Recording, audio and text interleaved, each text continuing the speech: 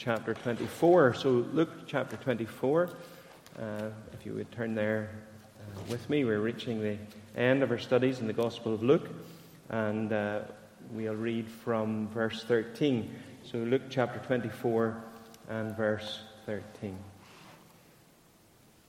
That very day, two were going to a village named Emmaus, about 7 miles from Jerusalem, and they were talking with each other about all these things that had happened. While they were talking and discussing together, Jesus himself drew near and went with them. But their eyes were kept from recognizing him, and he said to them, "What is this conversation that you are holding with each other as you walk?" And they stood still, looking sad. Then one of them, named Cleopas, answered him, "Are you the only visitor to Jerusalem who does not know the things that have happened there in these days?" And he said to them, "What things?" And they said to him, "Concerning Jesus of Nazareth, a man who was a prophet, mighty in deed and word before God and all the people, and how our chief priests and rulers delivered him up to be condemned to death and crucified him. But we had hoped that he was the one to redeem Israel. Yes, and besides all this, it is now the third day since these things happened. Moreover, some women of our company amazed us. They were at the tomb in the morning, and when they did not find his body, they came back saying that they had even seen a vision of angels who said that he was alive. Some of those who were with us went to the tomb and found it just as the woman had said, but him they did not see."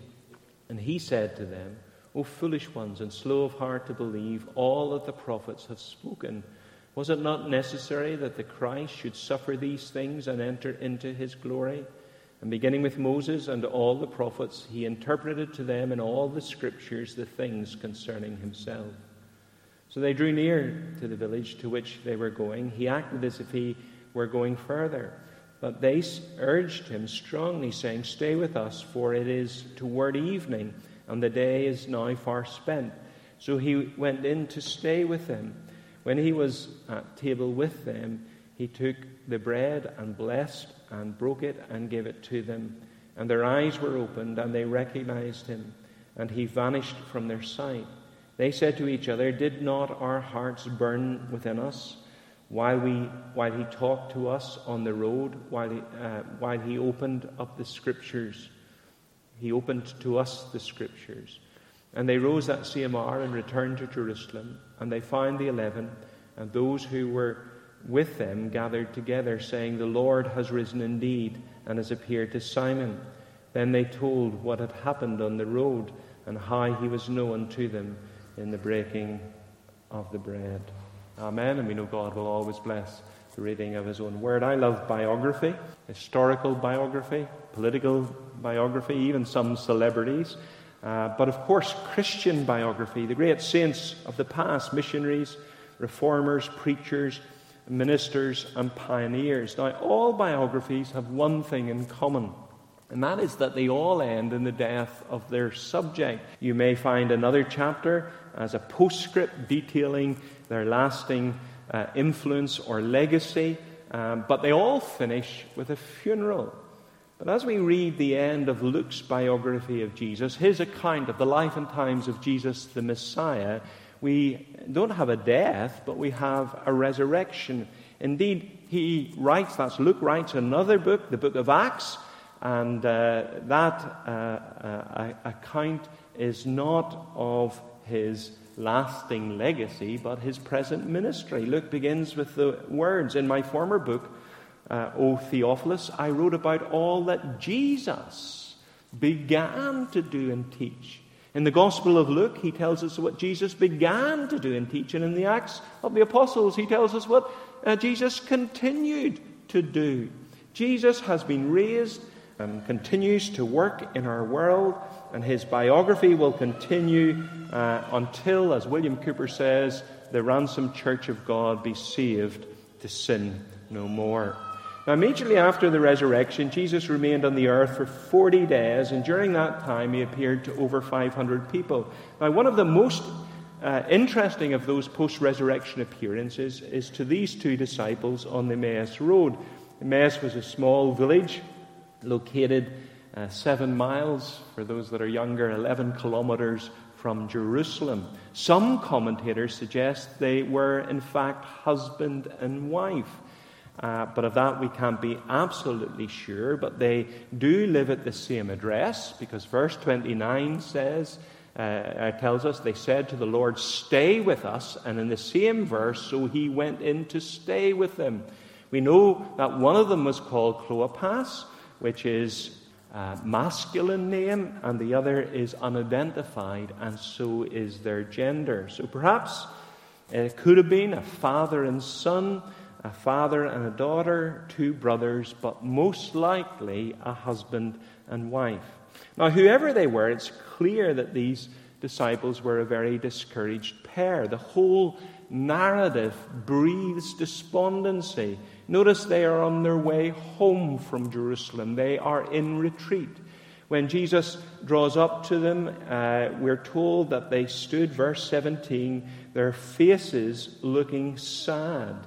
The NIV says their faces downcast, literally with sad eyes. Luther translates it as sour. J.B. Phillips paraphrases it with the words, their faces drawn with misery. Sometimes you look at someone and you just know there's something wrong. They don't have to speak. There's just a sadness in their eyes. Well, that's what was going on here with these two on the Emmaus Road. They are just full of sadness. They're discouraged, disillusioned, and downcast. And that's confirmed in the unfolding conversation between themselves and the risen Lord Jesus. But a change takes place, a remarkable change, because at the end of the story, we find them going back to Jerusalem in a different frame of mind than when they left Jerusalem. They returned with eagerness, with a spring in their step, with joy in their hearts, utterly transformed. I want you to notice 3 things this morning: the reasons for their discouragement, the remedy to their discouragement, and the recovery from their discouragement. So first of all, then, the reasons for their discouragement. In our story, we find Jesus drawing alongside this discouraged pair. Verse 15, while they were talking and discussing together, Jesus himself drew near and went with them. Now, that wasn't unusual in the Middle East. That was fairly normal. If somebody did that today, we would feel a bit uncomfortable, a bit strange. You know, when you're out for a walk and somebody is coming up behind you at a quicker pace than you either slow down or speed up so that you don't have to walk beside them. We feel a bit uncomfortable walking alongside strangers. You may even bend down to tie your lace, or to pretend to tie your lace, or look in a shop window to let them pass. But in Jesus' day, especially in the evening, there was safety in numbers, and people would naturally get themselves into company and travel together. And so Jesus draws alongside, but they don't recognize him. And he begins a conversation with them. Look at verse 17. And he said to them, "What is this conversation you are holding with each other as you walk?" Again, in the Middle East, that was a fairly normal and natural thing to do. It's our equivalent to what's up, or what's happening, or in America, what's going down. "How's it going?" says Jesus. And they're surprised at the question, because there is one issue on everybody's mind and one topic of conversation. So they say in verse 18, "Are you the only visitor to Jerusalem who does not know the things that have happened there in these days?" Have you just arrived? Have you just traveled in from a far country? Dropped in from Mars? How do you know what's not happening? And as they explain to Jesus the events of those days, we get an insight into why they were discouraged and disaffected. And there are 3 reasons. Their hearts were saddened, their hopes were shattered, and their faith was shaken. So first of all, their hearts were saddened. Look at verses 19 to 20. "And he said to them, 'What things?' And they said to him, 'Concerning Jesus of Nazareth, a man who was a prophet, mighty in deed and word before God, and all the people, and our chief priests and rulers delivered him to be condemned to death and crucified him. These people obviously knew Jesus well. They were well acquainted with him. They knew of his ministry. He was mighty in word. They knew of his miracles. He was mighty indeed. You will notice from verse 13 that the section begins that very day, two of them. Two of who? Two of them. Who is the them? Two of his followers, two of his disciples, two of them. They had come to believe in Jesus. They had come to follow Jesus. They had become disciples of Jesus. They loved Jesus. But suddenly and unexpectedly and brutally, his life was cut off and he was taken from them. He had died. Now, any death of a loved one is a painful experience for those who remain. But when that death is unexpected and is somebody who's relatively young, still in their prime, the grief that is associated with that death is intensified. But added to that was the way in which Jesus had died. He didn't die by accident or by illness, but was cut off in the most brutal of ways. He was handed over to, notice this, our chief priests and rulers, the very ones that you would have expected to acknowledge him, embrace him, the ones who were the custodians of the law and the prophets. They were the ones who rejected him. And not only that, they handed him over to be crucified, the most brutal and barbaric form of capital punishment ever devised by man. And the death of our Lord and the way that he died had a traumatic effect on his followers. Their hearts were sad because they were grieving over the loss of someone they loved deeply. And as I have so often said at funerals, one who was so greatly loved will be greatly missed. That grief is most acute in the hearts of those who love the most. But you see, sometimes that grief drives us to God, but on other occasions it can drive us from God, leaving us bitter and broken-hearted. Their hearts were saddened. Secondly, their hopes were shattered. Look at verse 21. But we had hoped that he was the one to redeem Israel. Yes, besides all this, it is now the third day since these things happened. These followers of Jesus had embraced all the common and current ideas about the Jewish Messiah. They believed that the Messiah, when he would come, he would throw off the yoke of Roman bondage, that he would restore the fortunes of Israel and restore the glory of David's reign. As David's greater son, he would reign from David's throne with authority and with a glory that not only would parallel David's, but would exceed the glory of David's reign. And now all those hopes and aspirations lie buried in a tomb in Jerusalem. Their hopes lay in tatters. And 3 days after his death, there was no way they believed that these hopes would be revived. Now, Proverbs 13 and verse 12 says, hope deferred makes the heart sick. And that's what these people had. These two, maybe a husband and wife, they had a sick, disappointed heart. And sometimes we too can find ourselves surrounded by shattered hopes and disappointed dreams. The hope of marriage, the hope of an apprenticeship, the hope of university, the hope of a good job, the hope of promotion, the hope of a healthy and happy retirement. And because those hopes aren't realized, we become overtaken by discouragement and despondency. Our hearts become sick when something we have longed for, prayed for, doesn't happen. Our hopes lie only as an aspiration, and we can become despondent over that. We had hoped that he was the one who was going to redeem Israel. So the reasons for the discouragement: their hearts were saddened, their hopes were shattered, and then thirdly, their faith was shaken. Look at verses 21 to 24. In verse 21, "But we had hoped that he was the one to redeem Israel. Yes, and besides all this, it is now the third day since these things happened. Moreover, some women of our company amazed us. They were at the tomb early in the morning, and when they did not find his body, they came back saying that they had seen a vision of angels who said he was alive. Some of those who were with us went to the tomb and found it just as the woman had said, but him they did not see." It had been 3 days since all these things had taken place, and still God had not intervened. They had heard the reports of the woman and how Peter and John had gone to the tomb and found the tomb empty. Now, it's clear that these two didn't believe the reports of the women and were confused about the fact that Peter and John found an empty tomb.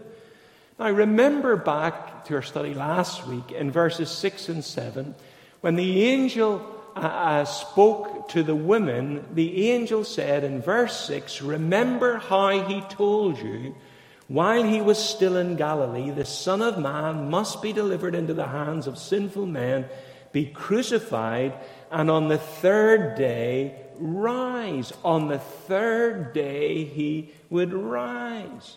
Now, verse 21 tells us it was the third day, and these things happened. Now, think about this. In spite of the testimony of the woman, in spite of the report of Peter and John, who had seen the empty grave clothes still intact, in spite of the fact that they heard the report of the angel that reminded the women that Jesus himself had said that on the third day he would rise, these two pack up their bags, leave the disciples, and go home. They reject the testimony of the woman. They reject the testimony of Peter and John. And most significantly of all, they reject the prophecy of Jesus himself, that on the third day he would rise. But him they did not see. Can you get the force of this? Their faith was so shaken that they reject the testimony of the woman, they reject the evidence of the apostles, and most significantly of all, they reject the word of Christ. Now put yourself into their shoes. If you had been waiting with the disciples in Jerusalem, and these women come back and say, "The tomb's empty, and we met an angel who reminded us that Jesus himself said that on the third day he would rise." And then that's further confirmed by Peter and John coming back and said the tomb is empty. And most unusually of all, the grave clothes are still intact. It's as if a body has passed through the grave clothes. Would you not stay and find out if those reports were true? But these two say, "We're out of here. We don't believe any of this nonsense. It's the third day, and we're going home." Their faith was shattered. That's why they were returning to Emmaus. Their faith lay in tatters. And again, sometimes when we pass through trials and difficulties, our faith can be strengthened, but at other times our faith can be shaken. And we begin to doubt, we begin to question, and we begin to wonder if it's all true. I say to people on numerous occasions, you've got to remember that the devil is a dirty fighter. He doesn't play by Queensberry rules. It's when you're down and when you're suffering that he comes and puts the boot in. He makes the most of your difficulty in order to undermine your faith. So the reasons for the discouragement, their hearts were saddened, their hopes were shattered, their faith was shaken. The second thing I want you to notice is the remedy for their discouragement. Look at verses 25 to 27. Verse 25, "And he said to them, O foolish ones, and slow of heart to believe all that the prophets have spoken. Was it not necessary that the Christ should suffer these things and enter into his glory? And beginning with Moses and all the prophets, he interpreted to them in all the scriptures the things concerning himself. Jesus immediately takes these two discouraged disciples on a Bible study of the Old Testament. He rebukes their lack of faith, and he diagnoses their problem. O foolish ones, and slow of heart to believe all that the prophets have spoken. Literally, Jesus says to these two disciples, O simple ones, O dull-witted ones, O thick-headed ones, you're so slow to understand what the prophets have said. The problem was deeper than first imagined. It wasn't simply that they didn't believe the woman's testimony. It wasn't simply that they didn't believe the testimony of Peter and John. It wasn't simply that they rejected the reminder that Jesus himself had said that on the third day he would rise. They refused to believe all that the prophets had spoken. Now, that word all is an important word in the text. It's a good practice, I think, just to underline in verses 25 and 27 or circle that word all. O foolish ones, and slow of heart to believe all that the prophets have spoken. And beginning with Moses and all the prophets, he explained to them what God had said in all the scriptures concerning himself. All. Do you see what the problem was with these two? They had a partial and an inadequate, indeed a selective understanding of what the Old Testament taught about the Messiah. They believed the Old Testament, but not all of the Old Testament. They took out the bits that pleased them, the bits that emphasized the glory and the majesty and the victory of the Messiah, but they left out the bits about his suffering, his substitution, and his resurrection. They were partial and selective in the studies, in the scriptures that they focused on. Now, that's a problem, not just with these two, but it's a problem with us also, that we focus upon the bits that make us feel good about God and good about ourselves, and we ignore the hard teaching of Scripture. So Jesus begins with Moses and all the prophets to explain what was said in all the Scriptures concerning himself. He takes them on a whistle-stop tour of the messianic predictions of the Old Testament. He gives them the big picture. Now remember, it's only 7 miles, 11 kilometers from Jerusalem to Emmaus. So these people who come and say that Christ is in every verse and every chapter of the Old Testament, that's not what's happening. It's only a 7-mile journey, and Jesus joins them partially through that journey.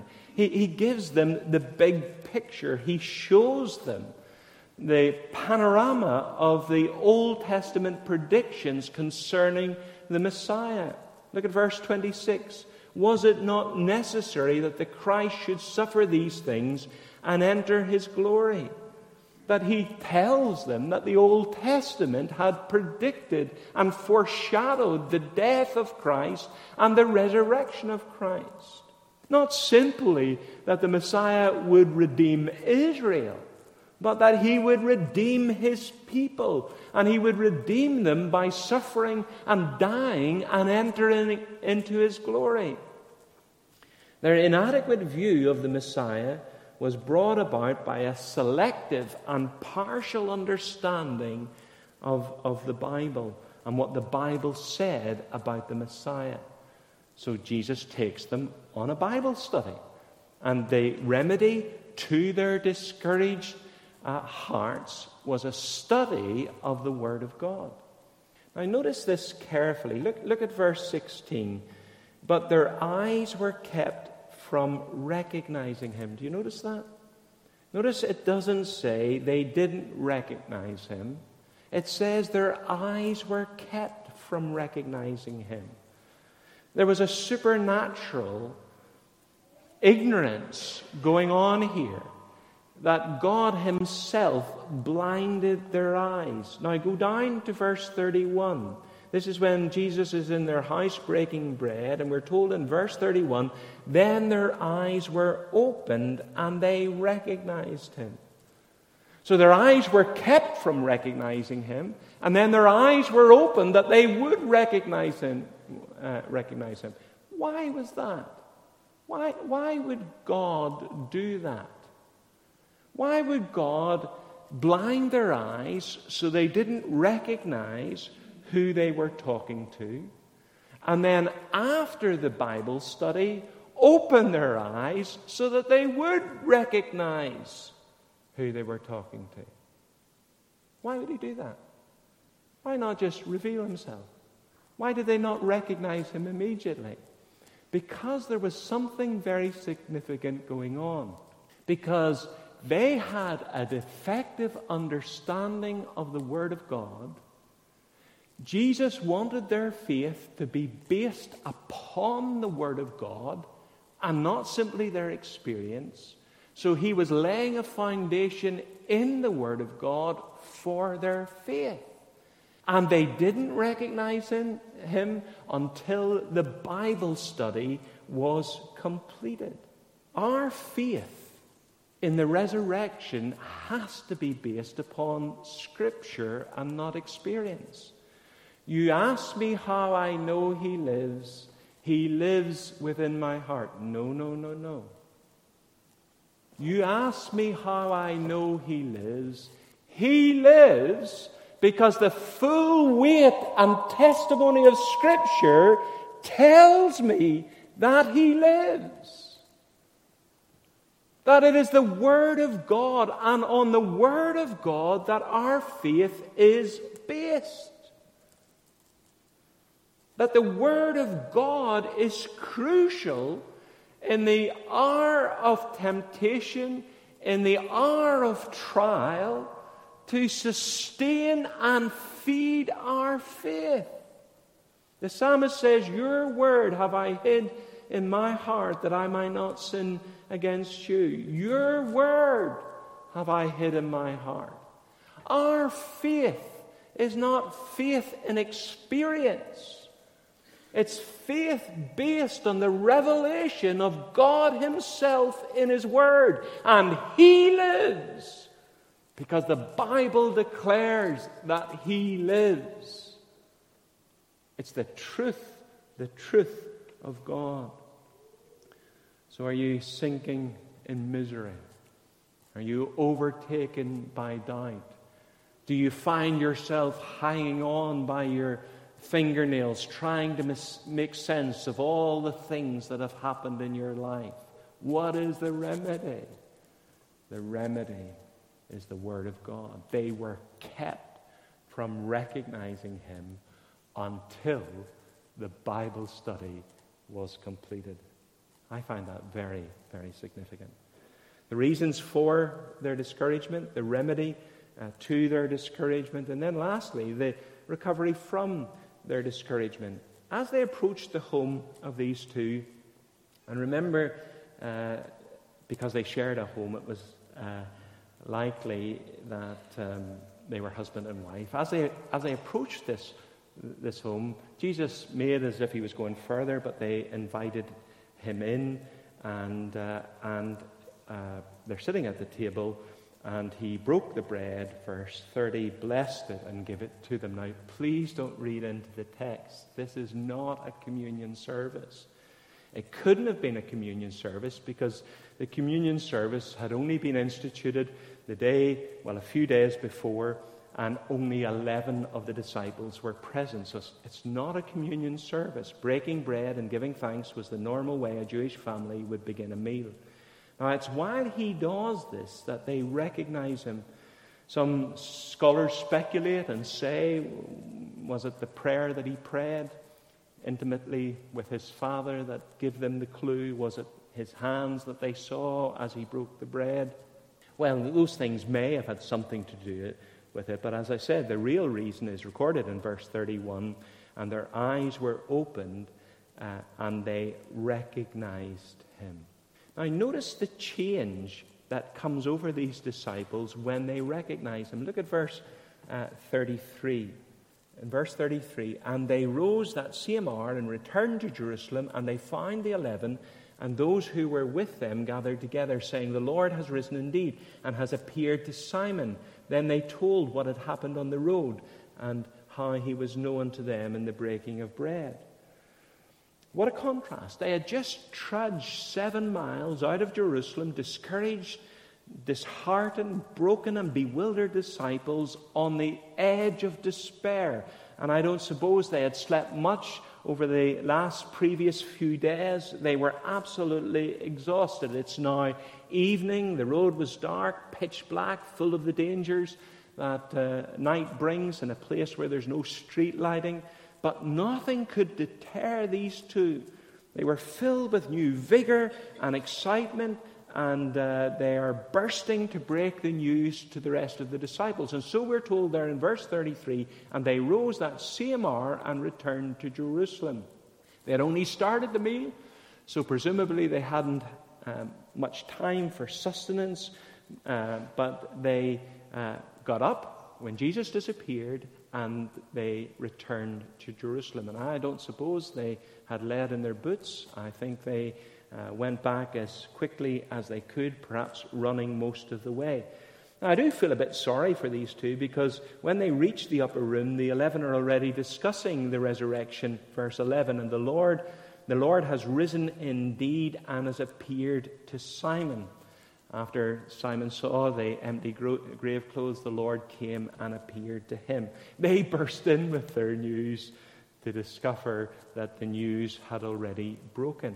And in verse 35 we read, then they told what had happened on the road and how he was known to them in the breaking of bread. Now what a blessing this is. These two discouraged, broken disciples are revived in their faith.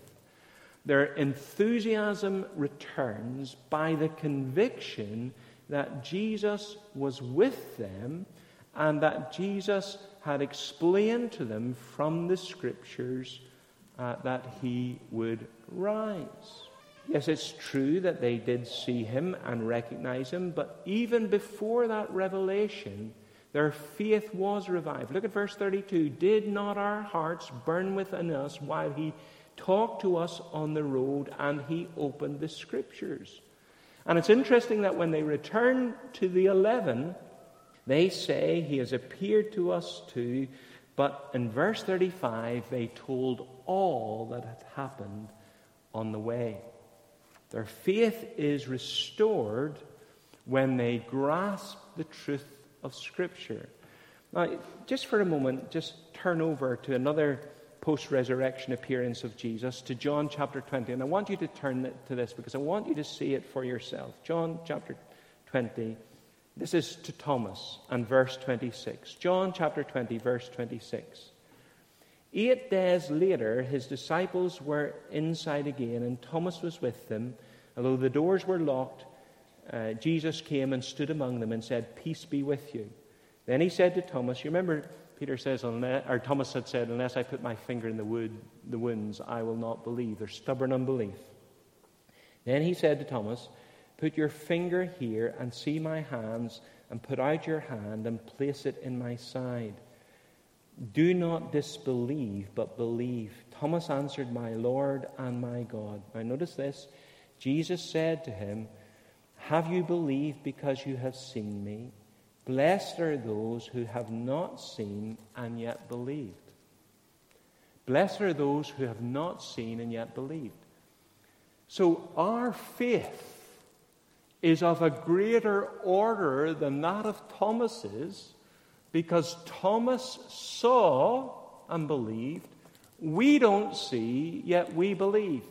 But you remember the first rule of exegesis and exposition is the same rule as real estate. Location, location, location. This isn't believing in the dark. This isn't believing on hearsay. Read on. Sometimes people rip these verses out of the context, but they're so important. Now, Jesus did many other signs, verse 30, in the presence of his disciples, which are not written in this book.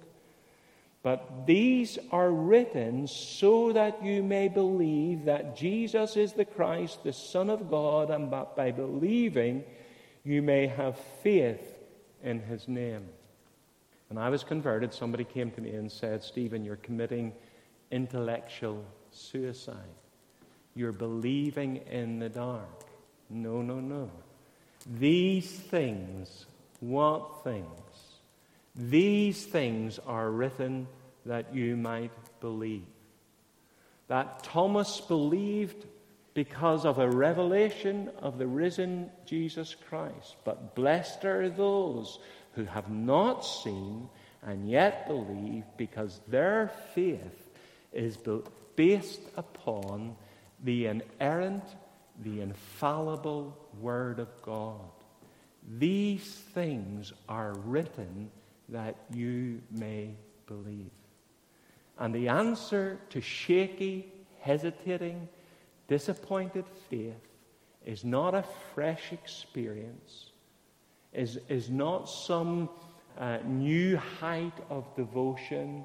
It's a Bible study.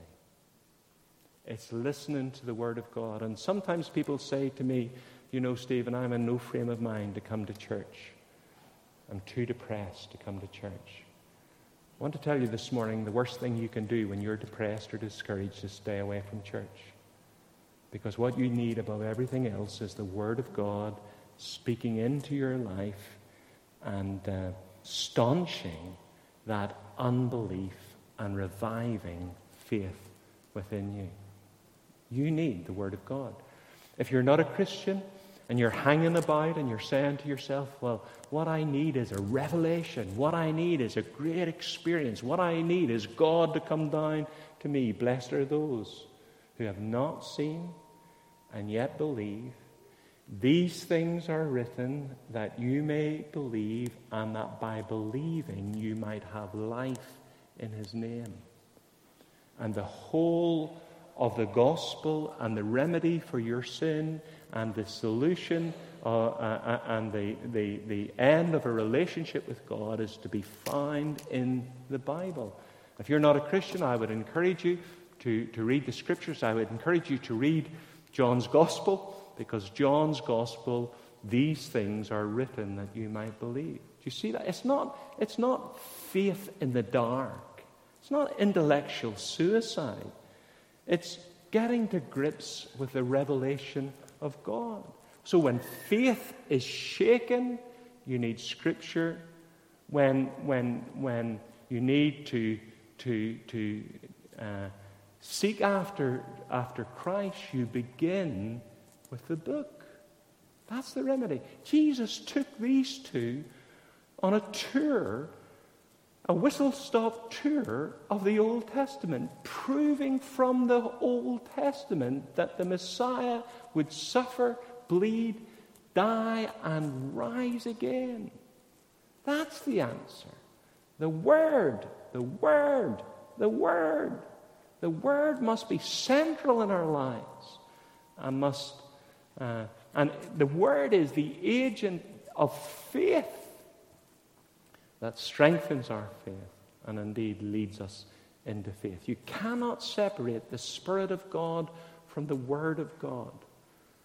You can't do that. The writers of the New Testament don't allow us to do that, because the Word of God is inspired by the Spirit of God, and our experiences must be based upon the Word of God.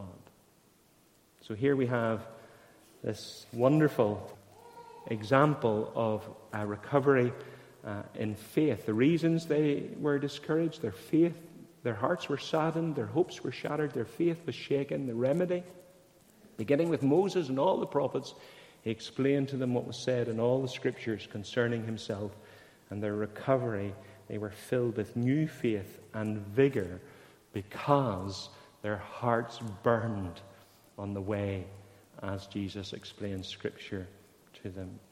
Thomas Watson was a Puritan, and he referred to the Word of God as the bladder of God, the bladder of God. And what he meant by that was, in days before life rings or life jackets, they had these inflatable devices that they would throw into the sea to hold you up and to hold your head above water. And he said, you need the Word of God to hold your head above the water. And in a sermon he preached on the 17th of August, 1662, he said, trade much in the promises of God. They are great supports to faith. Faith lives in Scripture as a fish lives in water. Faith lives in Scripture as a fish lives in water. Amen.